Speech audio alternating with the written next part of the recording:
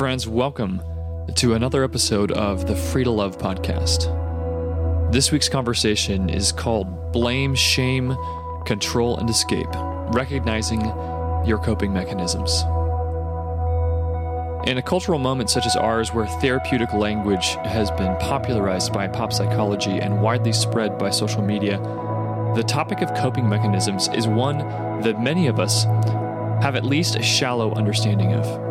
Last week, we stressed the importance of examining our families of origin to understand the powerful capacity they have to shape us for ill and for good. Often, it is during this work of excavation that we are able to develop a greater awareness of the ways that we sought to navigate the pain and complexity of the world. In doing so, we developed strategies for coping that have stuck with us and have often become toxic, inhibiting us from experiencing the depth of peace and relationship that we truly long for. Now, while there are myriad ways that we can cope, our conversation this week explores the four dominant categories of behavior that we introduced last week and which are the title of this episode. These characterize our attempts to deal with pain and disappointment and the anxieties of life. Sharing from our own personal stories, we reflect on the theological roots of coping mechanisms, examining how the first two chapters of Genesis paints a powerful picture of our human propensity and God's response to pain. Realizing that each culture tends to elevate or baptize certain expressions of our coping mechanisms and uphold them as virtues, we wrestle with the implications of that and ask a provocative question. Can spirituality and religion become an unhealthy way of coping itself? Well, friends, this week we cover this and much more. So we thank you for joining us for another conversation, and we hope that it encourages you. Welcome back, everybody, to Free to Love, Transforming Pain to Peace. I'm here with the wise, the majestic... Oh, dear. Oh, dear. Jen. No, that was for Jeff. Oh. And the court jester, Jeff dear. Ranke. Oh, my goodness. Today, we're going to dive into coping mechanisms. And the last 2 weeks, we have talked about emotional awareness, emotional intelligence, the importance of beginning to be aware of and to try and name the emotions that we're feeling. The next week after that, we dove deeper into family systems, the family of origin, the importance of why do we need to dig into the story, not the story of our life, the story of our family's life, and how can that inform our own healing journey. And we, in those two chapters, we are introduced the concept of coping mechanisms. We never defined them, I don't think. So we're going to start out by defining them in a second. And this will be a little bit of a deeper dive into coping mechanisms and the importance of understanding them and beginning the topic of, well, once we've understood what they are and named them in our own lives, in our own stories, what can we do to begin to change? Yeah. So to start out with, how would you define coping mechanism? So coping mechanisms are our pain reactions, and they're attached to our old nature, our old self. And so in order for us to understand and for us to change, we need to first identify and name our coping mechanisms. What are the behaviors or the attitudes that are attached to our pain, to our sin, to those places of our lives and our dark places that we've learned how to survive through the years? And so one of the ways I describe coping mechanisms is really our way to dismiss, to deny, and to push away our past unredeemed pain. Yeah. It's because you hear coping in secular world as well. Like, it's a response to pain. This hurts, so we respond to it to try and mitigate the pain. Our coping is a way to mitigate the pain, make the pain go away. And it's a survival instinct. It kicks up, fight or flight. That's a coping. Yep. There's this crazy thing happening. It's built in us to mitigate the pain so that we can survive and live. Yeah, that's right. And the other thing about our coping mechanisms, we need to understand that these behavioral reactions have their origin in the fall of man. We're going to go all the way back to Genesis chapter 3 to see that the birth of our coping mechanisms are passed down from generation to generation to generation. So I think it's important for understand from a theological point of view, this isn't just some behavioral modification from understanding psychology. This really has its roots in the anatomy of sinful man. Mm. Well, you want to take us there, Jeff, and unpack some of Genesis 3? Yeah. So in Genesis chapter 3, as we go all the way back to our forefathers and mother and father, Adam and Eve, in the garden, we come to, I'm going to start reading from verse 6. It says, when the woman saw that the fruit of the tree was good for food and pleasing to the eye and also desirable, gaining wisdom, she took some and ate it. And she also gave some to her husband who was with her, and he ate it.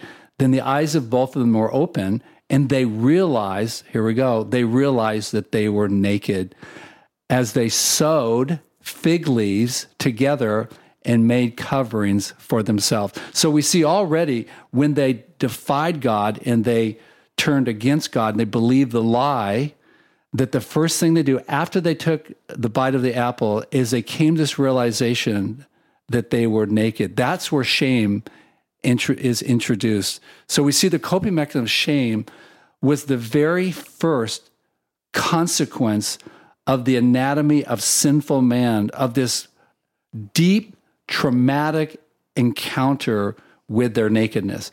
And what did they do when they were naked? We see the second coping mechanism is that they took control and they begin to cover themselves with fig leaves. So that's the second coping mechanism, is that they sewed fig leaves together and made coverings for them. As we go on, it says, then the man and his wife heard the sound of the Lord God as he was walking in the garden in the cool of the day, and they hid themselves. They hid themselves from the Lord God among the trees. So, wow, that was really smart.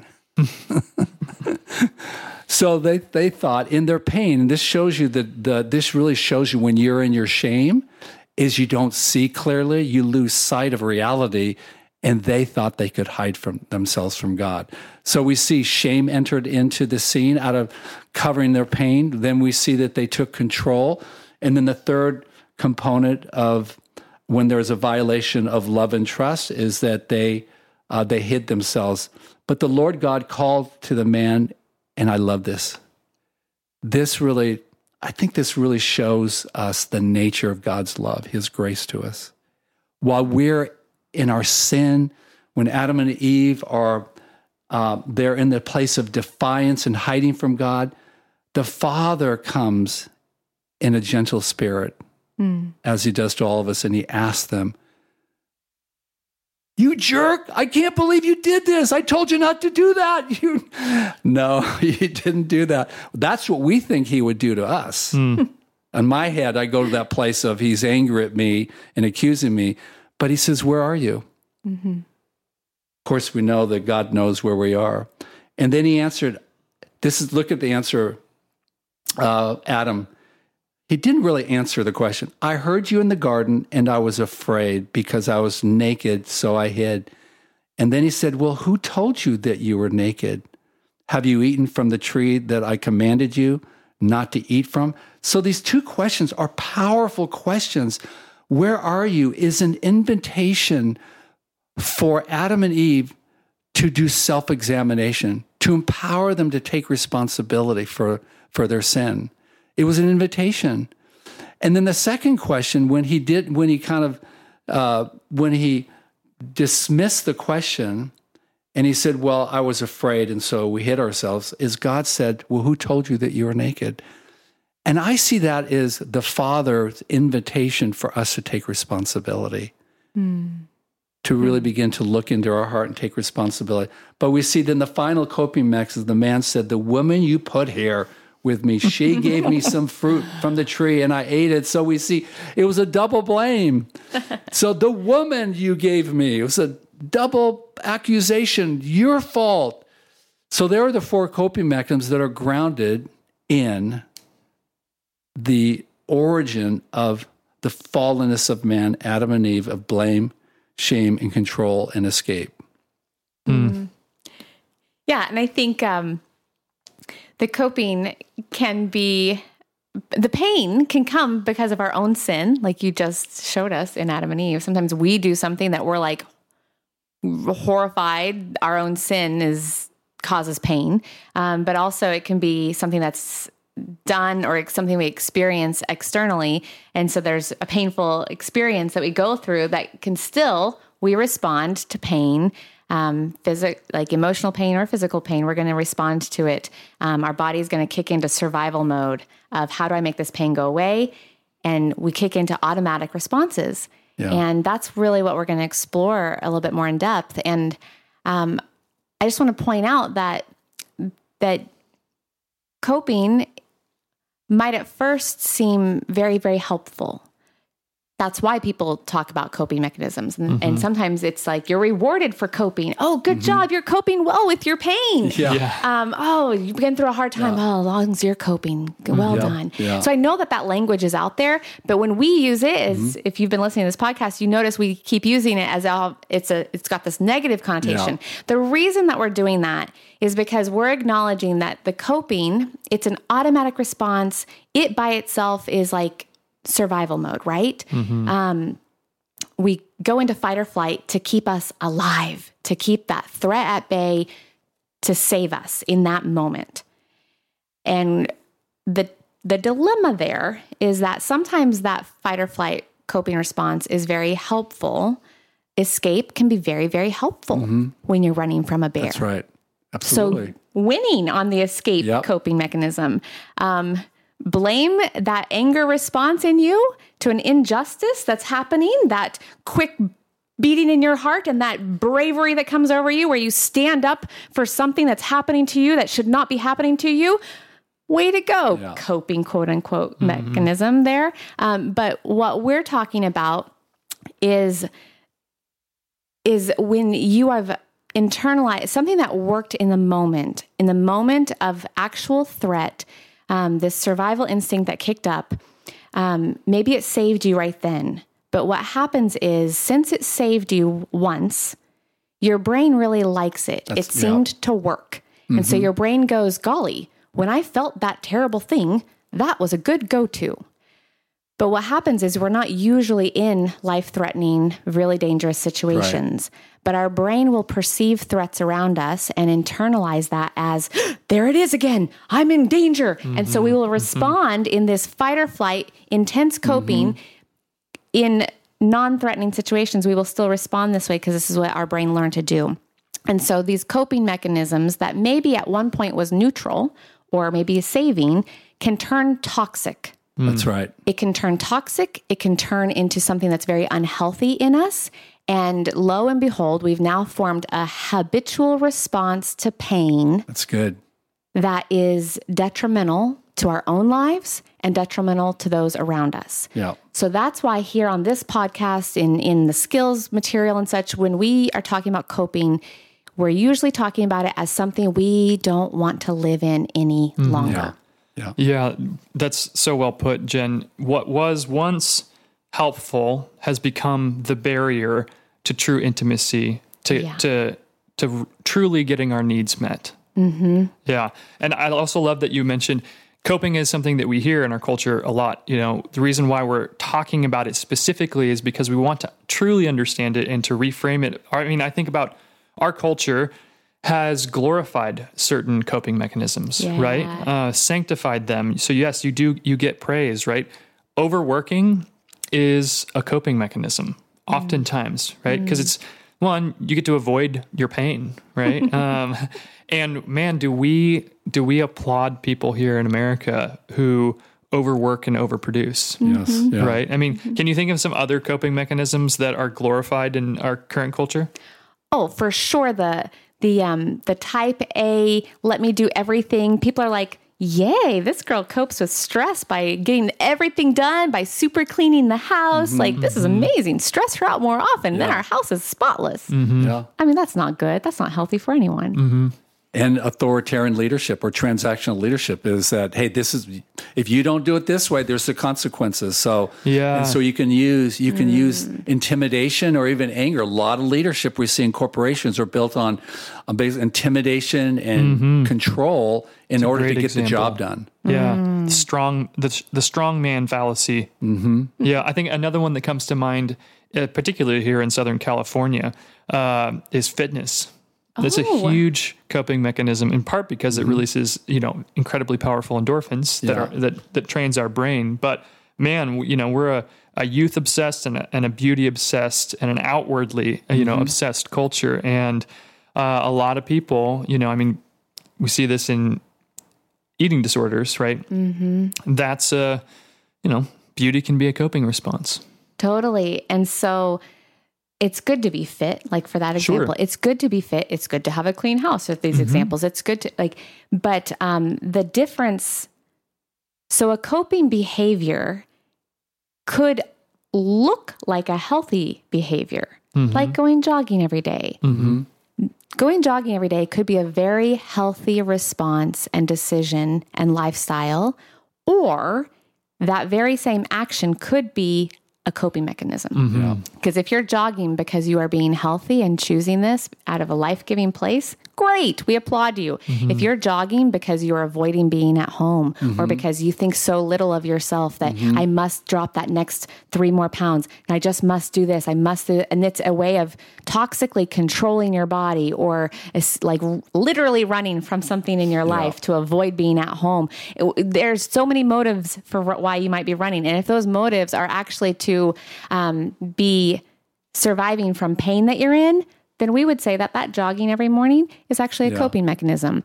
And that's where we're saying coping, when we're living in coping because we are trying to mask or avoid or diminish the pain we're in, we are talking about that as an unhealthy thing because we believe that Jesus actually wants to meet us there and set us free from the pain at the heart of it, so that we no longer live in survival mode.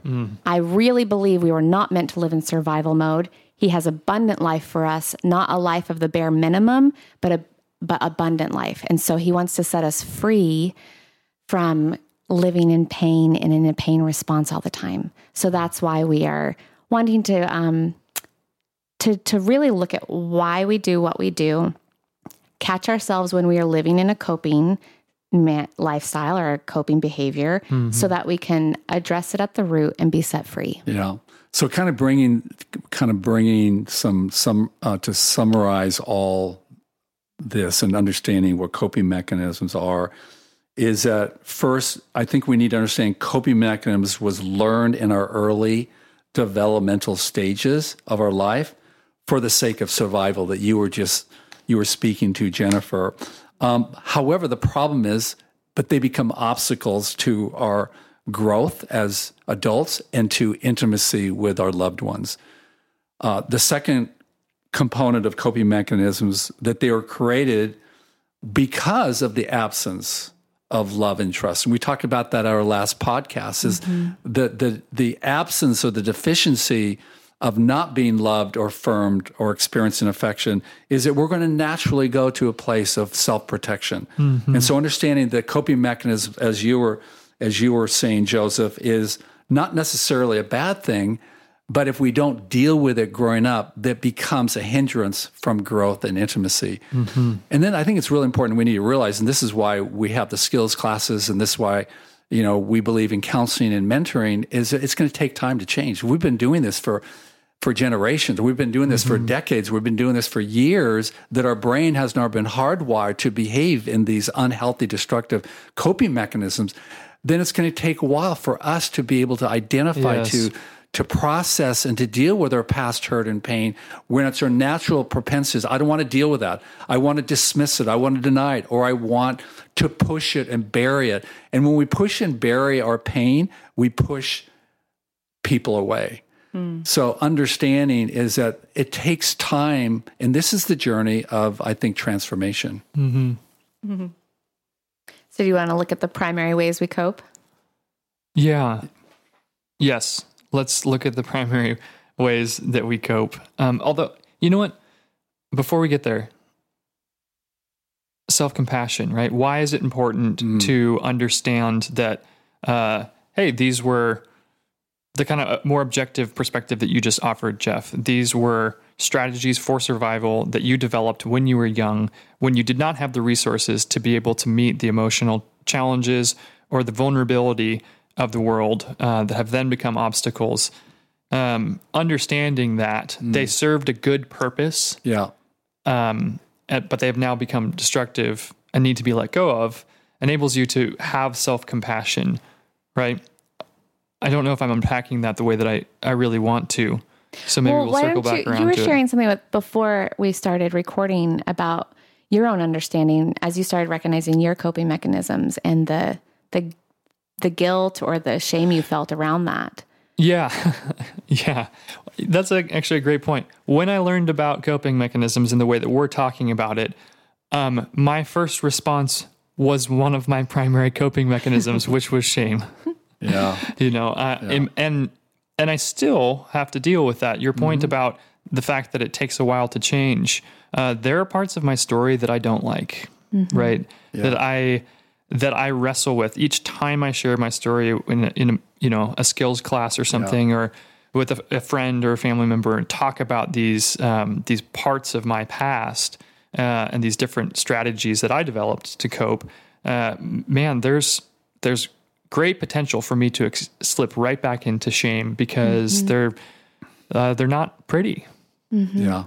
Yeah. And I think it's, again, that's our human nature. Is I've realized that if there's still areas of my past that I'm wanting to dismiss, or I don't want to talk about, or they're actually bringing a deeper sense of shame, I realize that has not been redeemed yet in its totality.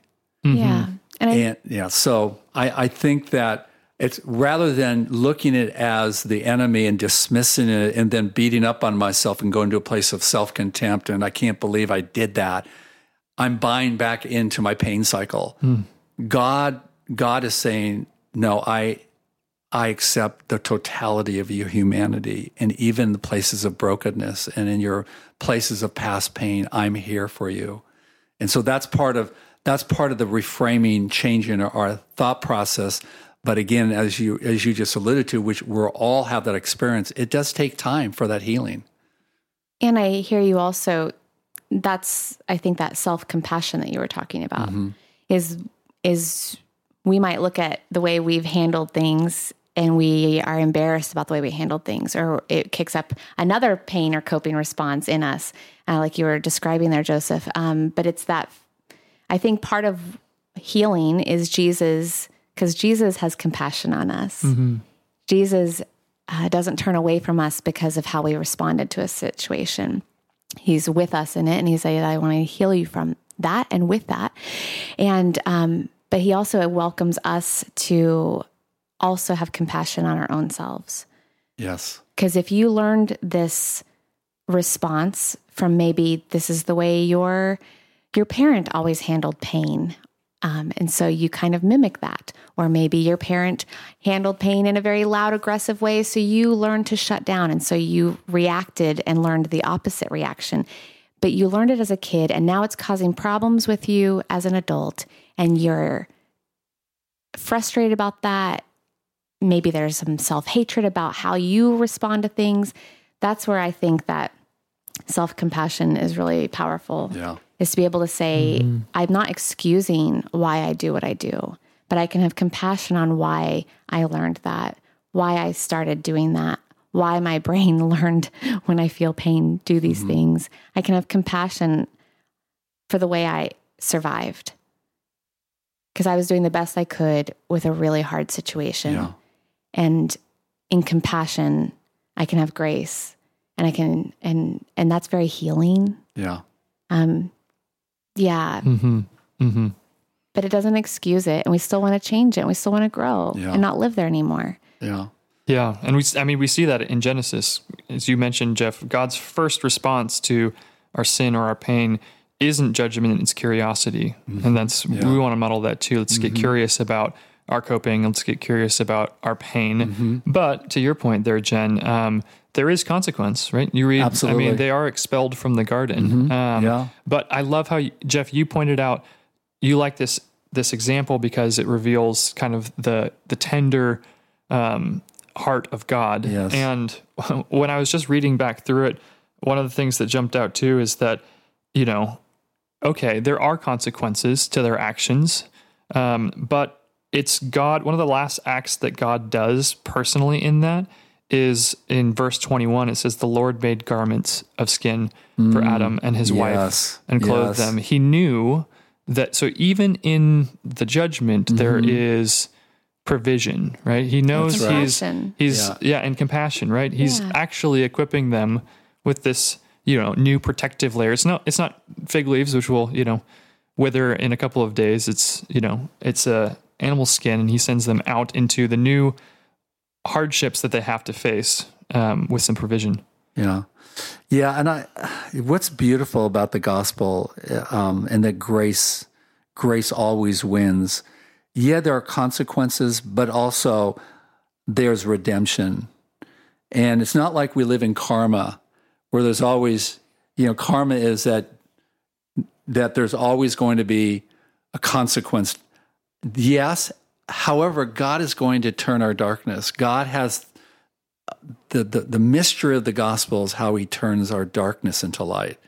But he won't turn the darkness into light until we're willing to face our own darkness, until we have the courage to look at our own hearts and have the courage to ask hard questions and bring God into those places of our pain. And I like David said, he has a conversation, his spirit being has a conversation with his soul. It says, why are you so anxious, oh my soul? Why? What is it? He's having this, why are you so disquieted, oh my soul? So he's having this inner dialogue, the courage to face the confusion of his own pain. And that's the beauty of the importance of us facing with God's grace, facing our coping mechanisms and our pain. Well, let's dive into some of those coping mechanisms a little bit more. Those 4 primary ones of shame, blame, shame, control, or escape. That first one, blame, anger. Any thoughts? Dude, have anybody here get angry? Yeah. So, this has been one of my coping mechanisms is when I felt devalued and not known growing up, and there was a deficiency in the absence of the affirmation of my earthly father, is that early on I just learned to shut down and pull away. So I learned how to escape. But as I got older, that escape turned to anger. And looking back at my own journey of understanding my own story is that I know the origin of my anger was this reality of a protest. There was an injustice. There was something lacking in the makeup of the social being of the anatomy of my humanity, that I wasn't getting the love that I needed. And again, as we talked about last week, we're not blaming. It's not about blaming. It's now I have to take responsibility for my coping. I have to take responsibility for my anger. So, but I understanding that anger is one of the most destructive coping mechanisms there is. When we lash out of our pain, how we can hurt people, and to what degree we really understand the hurt that we're projecting on other people when we're angry, when we're blaming, when we're critical. Those are all, or even passive aggressive behavior. That's all a form of anger, and it can become a very powerful survival tool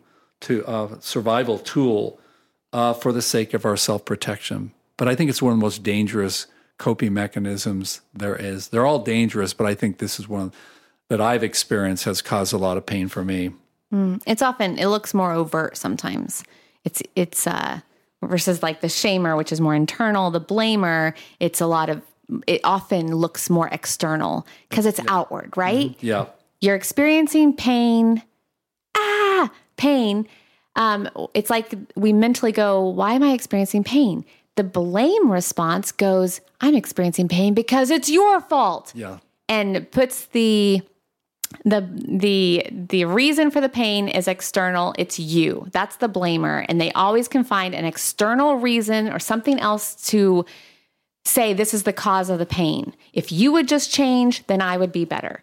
It's your fault. This. I got this ticket because you didn't put the signs up right. The light changed. A blamer is a master of externalizing why something happened, of not taking fault for themselves. Yeah. Versus the shamer, which is the next one we're talking about. They look at this painful thing. Why is there pain? Why am I experiencing pain? They internalize it and go, oh, it must be my fault. So the blamer says it's somebody else's fault. The shamer says it must be my fault. And they internalize this faulty logic that there must be something wrong with me or I must have done something.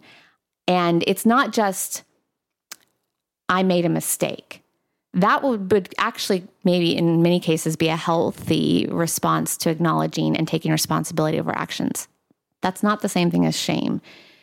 Guilt says, I made a mistake and I feel remorse for it. Guilt can be something that can prompt us to take proper reconciliatory action. Okay. Guilt is not the same thing as shame. Shame says, I must be defective. I must not be worthwhile. Not just I made a mistake, but I made a mistake because I can't do anything. Yeah. I'm a flawed. mistake. Yeah, I'm a mistake. Yes, yeah. I am a mistake. Yeah. And so you see there's a it might sound like a subtle difference, but it means all the world because now you've internalized something. So the shamer often one response might be, I'm so defective, or nobody's going to love me because there's something wrong with me. So I'm going to just beg for love from everyone. And so it can be this very needy response or clinginess. Shamers can also withdraw to pout. So they go away and this sort of Eeyore of like, oh, woe is me. Look at me. Almost. And sometimes it's annoying because they can be where you can't console them. And so... Are you talking about me? I'm talking about me, Jeff. No, you're talking about me. But they're not consolable. Have you ever met that friend or that loved one who's like, oh, they feel bad, and you compliment them, or you try and tell them something positive and they just can't receive any of the positive, and they just keep spiraling down, and it doesn't matter how much you shower them with love, they just can't take it because they're still like this empty vessel looking for more. That would be probably a shamer that you're dealing with there. Well, I'm shame is one of my primary coping mechanisms. And to your point about anger, because anger is a human universal, right? Shame is a human universal too. You know, Brene Brown does a wonderful job of talking about that in her work, right? So each of us have to learn how to be shame resilient as part of, this healthy maturing process. But anger is also a human universal. And we've talked about and named the explicit exterior type of anger. Like for me, predominantly being a shamer, I never thought about myself as an angry person. I had really disassociated from anger as a concept, in part because of growing up in a Christian home my whole life. I mean, well, good Christians aren't angry. You can't be a good Christian boy and be angry. Yeah. And so then what do you do with the anger? Right. You stuff it. And what happens when you stuff the anger? Well, you begin to suffer from chronic depression and anxiety, right? And it sometimes comes out, but that's like this, solar flare that pops out and scorches somebody. But for the most part, you internalize it, and that's just as destructive as the exterior type of anger. And there is a slippery slope, and we're going to, in other episodes, we'll probably address this, but the slippery slope is when we internalize our anger, we go to a place of shame and then self-pity and depression. However, if we don't deal with it, then we're going to go to a place of bitterness and resentment. And that's really described in destructive entitlement. So we can, in our anger, if we don't deal with our anger, we can internalize it in shame, or we can go to even a more destructive and deadlier coping mechanism, and that is resentment. And it comes out of a place, you know what? I don't deserve to be treated this way. This is what I deserve. And I have found that is one of the most destructive spiritual sins in a relationship is resentment or bitterness. Both of these things, as you're mentioning, Jeff, both of them can lead to a perpetual state of victimhood, right? That's right. And we see, don't we see that in our culture right now? It's in vogue to be able to name the different ways that you are a victim, right? And to go and occupy that place as a primary part of your identity. Yeah. So we addressed it last episode, but just to remind the listeners is that blame and shame are coping mechanisms that are birthed out of the violation of love, which has to do with our identity. So when we're sensing that we are not valued, then it's more instinctive and natural for us to react in ways of either blaming or shaming. So what about the violation of trustworthiness or feeling unsafe? What are the coping mechanisms for that? When we feel like our world is unsafe, when we feel like we can't trust the world around us or the people around us, one go-to response is it's almost like a fight response, but it's a control response. It is, if my world feels unsafe, I'm going to grab on and white knuckle it into feeling safe. I will control whatever I can control to make it feel safe. And controlling behaviors, controlling coping can be very obvious, like almost like OCD. I will control. It can look like nagging. It can look like, it can go more disguised and undercover. That's right. I will control your perception of me. I feel like I have no worth, so I will make myself worthy for you by being the best people pleaser in the whole wide world. Did you know people pleasing was a type of control?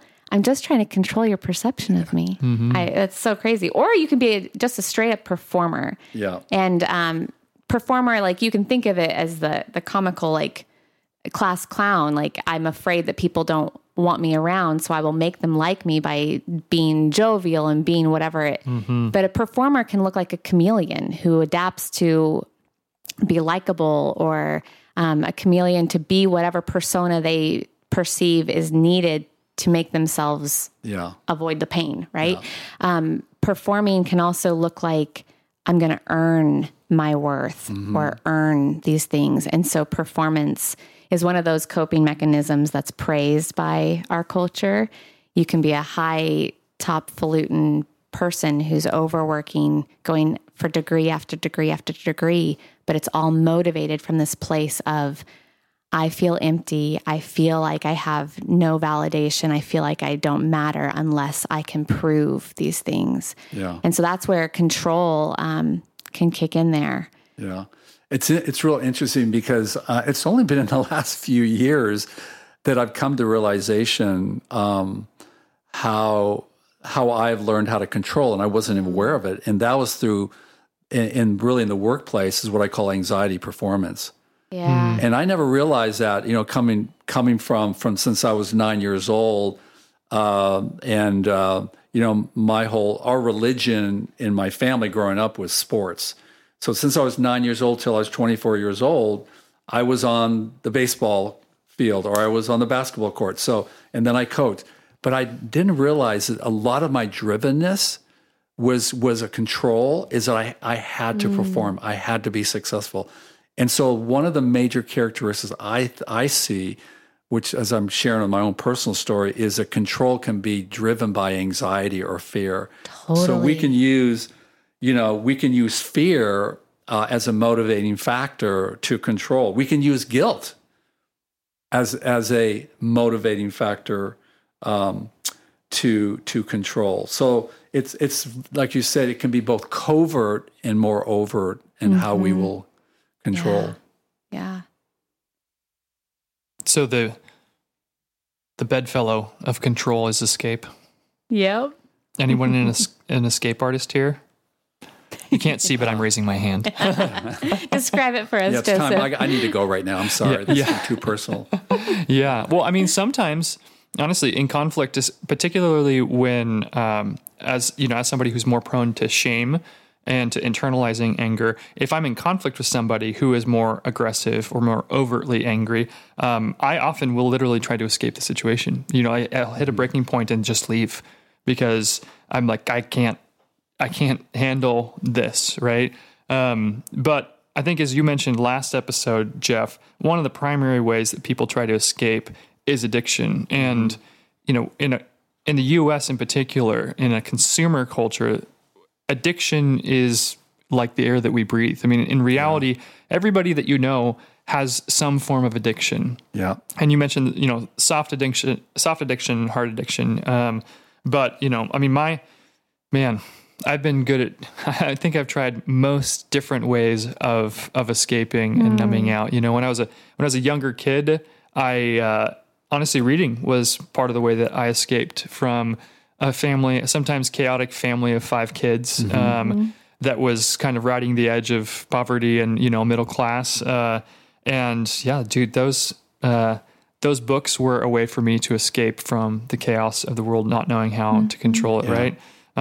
Similar to you, Jeff, later it was sexuality, right? Being exposed to pornography at a young age. Yeah. And that became a massive way of escape. Yeah.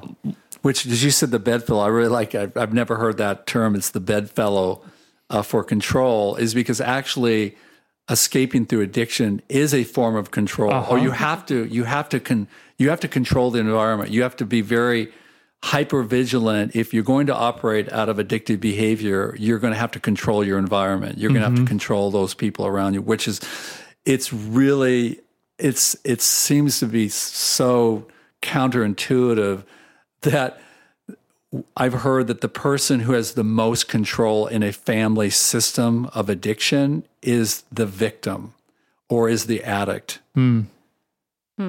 Is that how they can control out of fear, out of their own need for dependency, is that we're controlling by escaping. It's really fascinating. Yeah.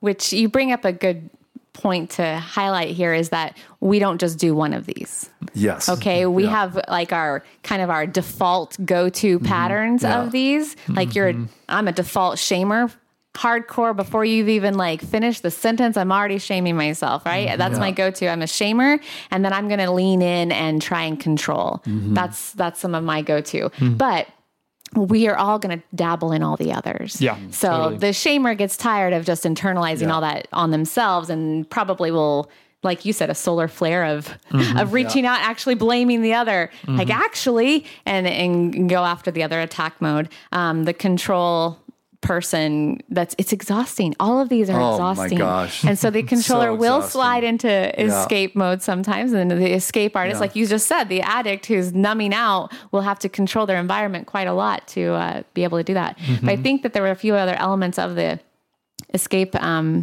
mechanism as a coping mechanism. Were you highlighting any others there? Oh, I mean, what other ways escape looks like?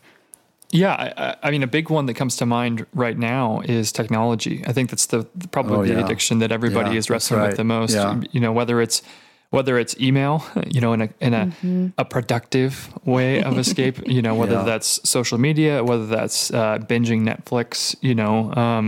Whether that's constantly scrolling the stock market. I mean, pick your poison. Right now, we as a culture are trying to reckon with the damage that we're inflicting upon ourselves and upon our communities because we have an addictive relationship with technology, and then obviously, I mean, like substances is a primary one. I mean, we've got a massive opioid epidemic in our country, right? Yeah. Oh my gosh. Fentanyl is destroying people's lives and communities. But I mean, in our culture in particular, man, alcohol, that one for generations has been this acceptable form of addiction. And it's on the rise. Yeah, absolutely.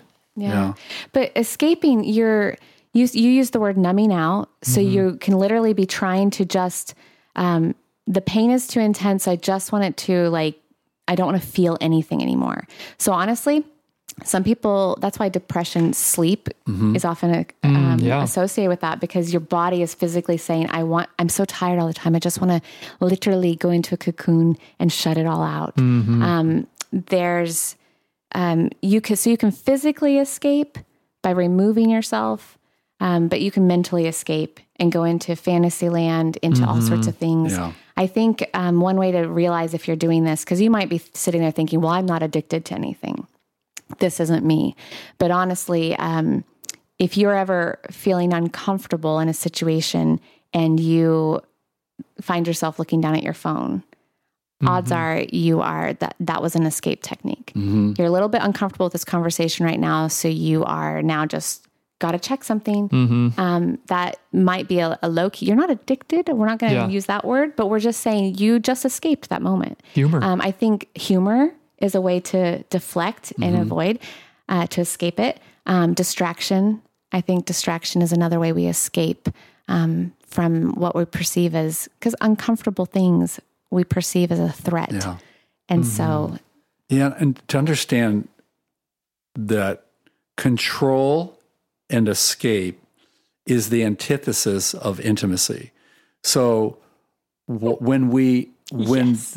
this being vulnerable and being in a place where we're at risk of being loved or not being loved or being accepted or being rejected, that sense of vulnerability, and we talked about vulnerability in Latin is vulnera, which is to wound, is when we are, the threat of us being wounded is then how are we going to cope with that? Well, we're either going to get really busy, we're going to stay on our phone, we're not going to be present, we're going to be controlling, or we're going to numb out so we don't have to deal with the heart of our pain or the fear of being alone, or the fear of experiencing rejection. So, but our culture of addiction is amplifying and makes the coping mechanisms virtuous. So we're buying into busyness. And so we're unaware that our brains are just hyper vigilant and hardwired toward anxiety or fear or depression, and we're unaware of that. Yeah. Can we I want to turn the magnifying glass on our tribe really quick. I mean, this podcast is obviously, we're sitting in a church right now having this conversation. We all work at a church. Spirituality and religion. Is that a coping mechanism, Jeff?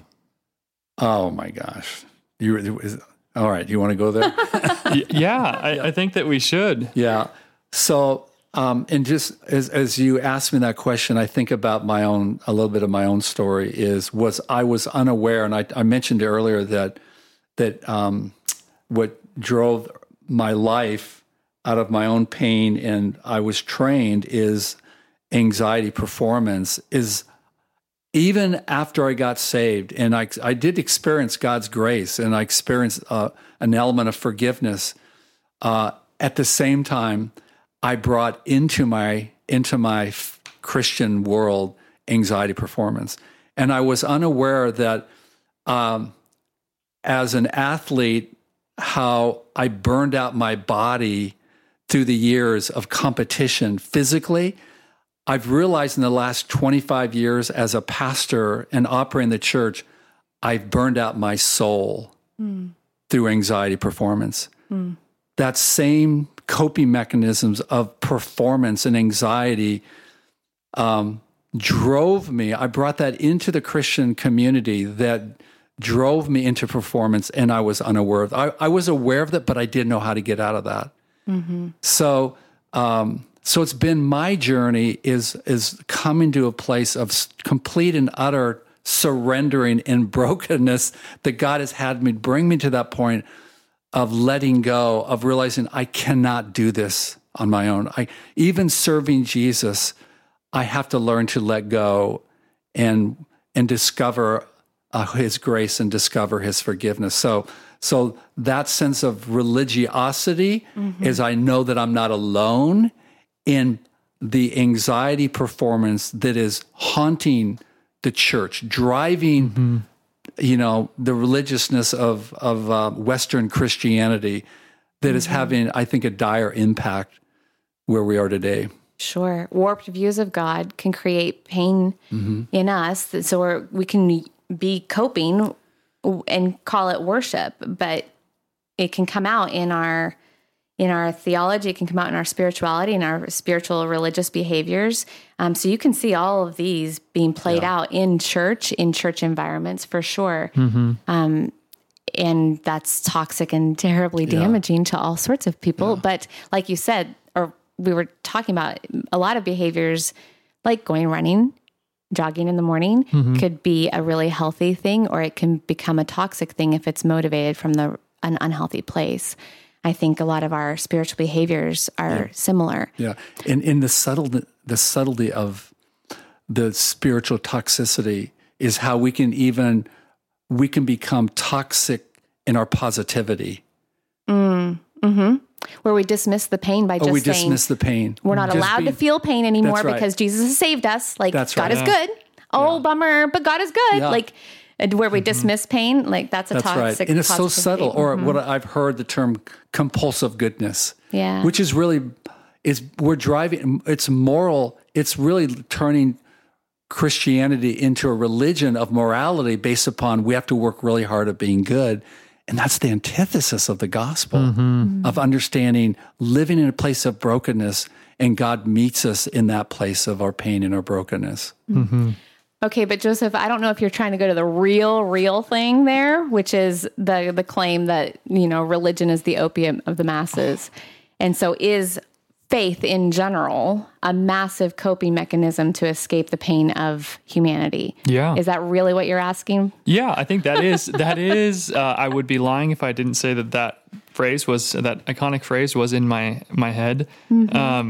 And even looking particularly, like you said, Jeff, at the Western church, and I would even say particularly the American church, some of the most quote unquote successful or popular conceptions of the Christian faith are essentially escape fantasies, right? It's like, well, hey, we don't need to care about creation because, well, it's all going to get burned up anyways. And God, we're just going to go, we're going to go to heaven and be with the Lord, right? So we don't need to really do anything now. Or just think about in the face of how many worship songs are all about God's sovereignty and power, like, an unhealthy worship of that. I'm not saying that God isn't sovereign nor powerful, but our response to crisis so oftentimes is just to be like, well, God is in control, right? God is in control. And it's like, well, that to me definitely can begin to look like, oh, wow, we're using God, we're hiding behind God, and using him to escape confronting our pain, rather than saying, well, hey, let's look at the fullness of the Christian picture. God doesn't run from pain. He's the God that enters into pain. He's the Holy Spirit is the Spirit who comes alongside of us, and to the point where it learns our sobs, our cries, and cries out for us, right? Healthy religion, healthy spirituality versus unhealthy. And I've heard you talk about that a lot. And I'm sure both of you have some great thoughts on it.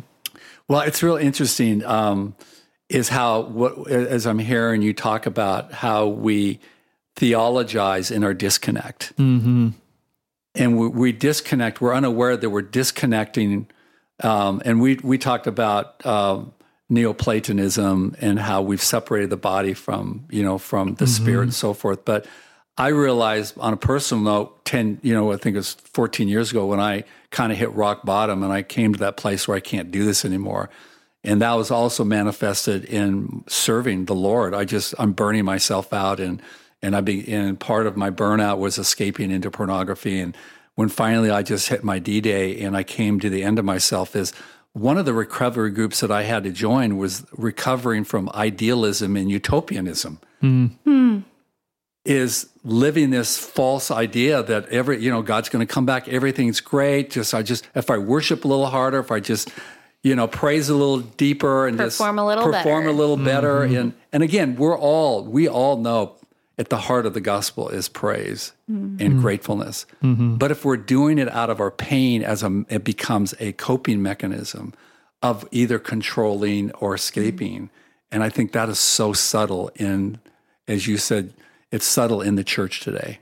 And to the existential question of whether faith in general, in anything for that matter, Christianity, Buddhism, any of it, is really just a way to escape dealing with the hardness and the suffering of life. Yeah. I think that's a question every soul has to answer for themselves.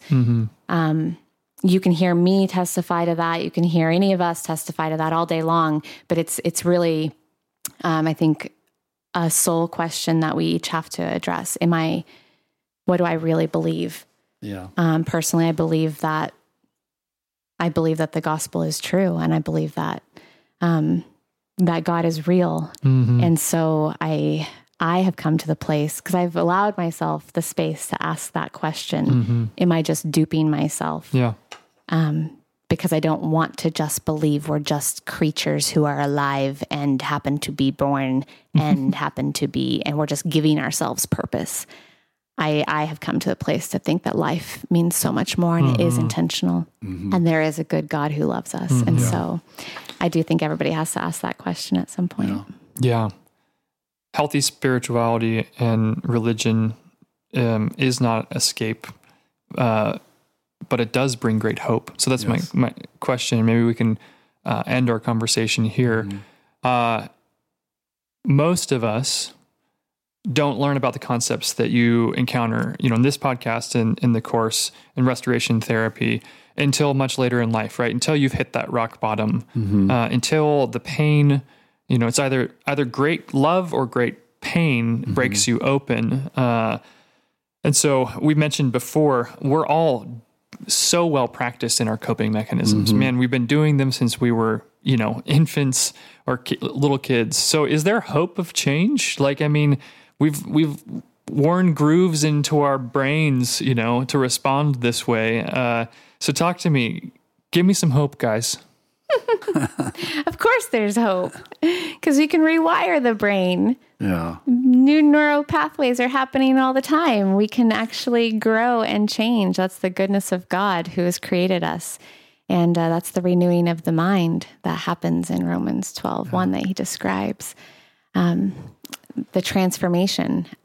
We can learn new things, because I think as we realize that we're coping, which is a red flag that says, oh, I must be running from something. I must be in pain. What am I believing or what am I perceiving that is so painful? And we welcome God into that moment. He helps us right there address that. And that changes everything, because you're no longer going to cope if you're no longer running or feeling pain. And so if you can address the root, you address the red flags, the symptoms, the reactions. Yeah. And that's where change is extraordinary and wonderful. Yeah, and the beautiful thing about change from the kingdom of God perspective is that we cannot change ourselves. So it's not a matter of us just following these 3 steps and we can change. It's the beautiful picture of the gospel is coming to a place of surrender and entering into a space of surrendering and giving up our lives and creating a space of allowing Jesus to come into those places of our heart, of our mind, where we're experiencing pain, where we're experiencing anxiety and fear, is creating a space in a place of courage of saying, Lord, out of desperation, I cannot do this on my own. I can't change on my own. And that's the mystery and the beauty of the grace of God, is when we are able to come to the end of ourselves and come to that place of complete brokenness and desperation and say, Lord, not my will, but your will be done. That's the beauty where Jesus meets us in that place of pain. It's interesting, I was reading in Psalms 23 yesterday. It says, The Lord is my shepherd, I shall not walk. And he makes me lay down in green pastures. So he doesn't make me run faster in green pastures. He doesn't make me work harder. He doesn't make me become a moral person. He makes me come to a place of surrender, makes me come to that place of rest and saying, Lord, here I am. Reminds me of Isaiah 30, and returning and rest shall be your salvation. But you would have none of it. I'd rather work for my salvation. Yeah. Well, as we were describing these, I was thinking about how easily we just personalize everything and we just think about how it affects us. And as we were looking at these and you guys were being so vulnerable and awesomely confessing what this looks like in your own personal walk, I was thinking about what this looks like in my marriage and how my coping actually interacts with those around me, my loved ones around me. Because we all have our coping and we marry people who have their coping, and the interplay is often what gets us into sticky situations. Because usually when we are having bumpy seasons with our spouses or our family members, it's because we're responding to their coping. And I was just thinking, because I'm a shamer and my husband is an amazing blamer. And so you can see how that dynamic would really just light up a marriage. He says, this is all your fault. What a beautiful cycle. Right? He goes, this is all your fault. And I go, yes, it is. I know. But that gets exhausting. And eventually, that doesn't work. Yeah. And I'm a controller and he's an escaper. So I want to pursue and he wants to retreat. And so look at that chase happening. And so I think that we just want to motivate anyone listening that it's worth doing the work to recognize how we're coping, what do we do, and why do we do it? Because it's not just me that's being affected. It's not just the addict that's struggling. There's a ripple effect to every one of these copings. It's impacting our relationships. It's impacting how we love and respond to those around us. And one person growing healthier shifts the whole environment. So if we take responsibility for our own stuff, recognize our coping, and start doing the work of healing and inviting Jesus into it, extraordinary things can happen. Absolutely. And in my own journey too, I began to feel, at least momentarily, grateful for my coping, having learned to finally identify them. I didn't really know actually how to give language to what I was really feeling. Like it takes a while to be able to name really accurately some of your pain, or at least for a lot of people, because our culture in particular doesn't do a super great job at equipping people with the full vocabulary of the emotional spectrum. And so when you ask this, this happened in group last night. We went around and did a check-in, and Daryl or I inevitably at one point would ask, "Oh wow, well, how did that situation make you feel?" And every single man in the room did not respond by naming how they were feeling. Of course not. They instead responded by going to their head and continuing to talk about, situations in their life. Because at this point, they can't name what they're feeling. Yeah. But when I'm coping, I can reverse engineer it, right? It became a friend when it's like, oh man, well, I've identified what my coping mechanisms are. So if I'm coping right now, that means I must be feeling something. Well, what is it that I'm feeling? That's right. Yeah. Can you lead me backwards? And can we begin to identify oh, well, actually, I'm feeling like I'm not measuring up. So I'm going to try and escape. Yeah. If you can't name what you feel, you might be able to name what you do. Yes. Yeah. And if you can't, your spouse can. Yeah. That's right. And that's part of the journey. So start there. Start there. Trace it back. Yeah. Do the work. It's worth it. Well, my friends, coping mechanisms. Do you think we've exhausted the topic? Certainly not, but maybe for today. But I think we've done a good job of talking about our own pain, our own coping. Absolutely. Well, I'm sure that we'll revisit as we continue to dive deeper into the restoration model and share more of our own stories. I'm sure we'll continue to unpack some of the nuances of coping mechanisms and, more importantly, how we're not destined nor doomed to be living in them forever. But as we continue to say yes to God, as we continue to work this process, as we continue to vulnerably and courageously show up in community, bearing our pain and sharing it with others and bringing it to God, we can begin to learn the truth about who we are and begin to become empowered to choose new actions that are constructive rather than destructive. So there is good reason to hope, right? That's right. Yep. Yeah. Good word. All right. Well, thanks, my friends. Thank you. Thanks for listening to today's episode.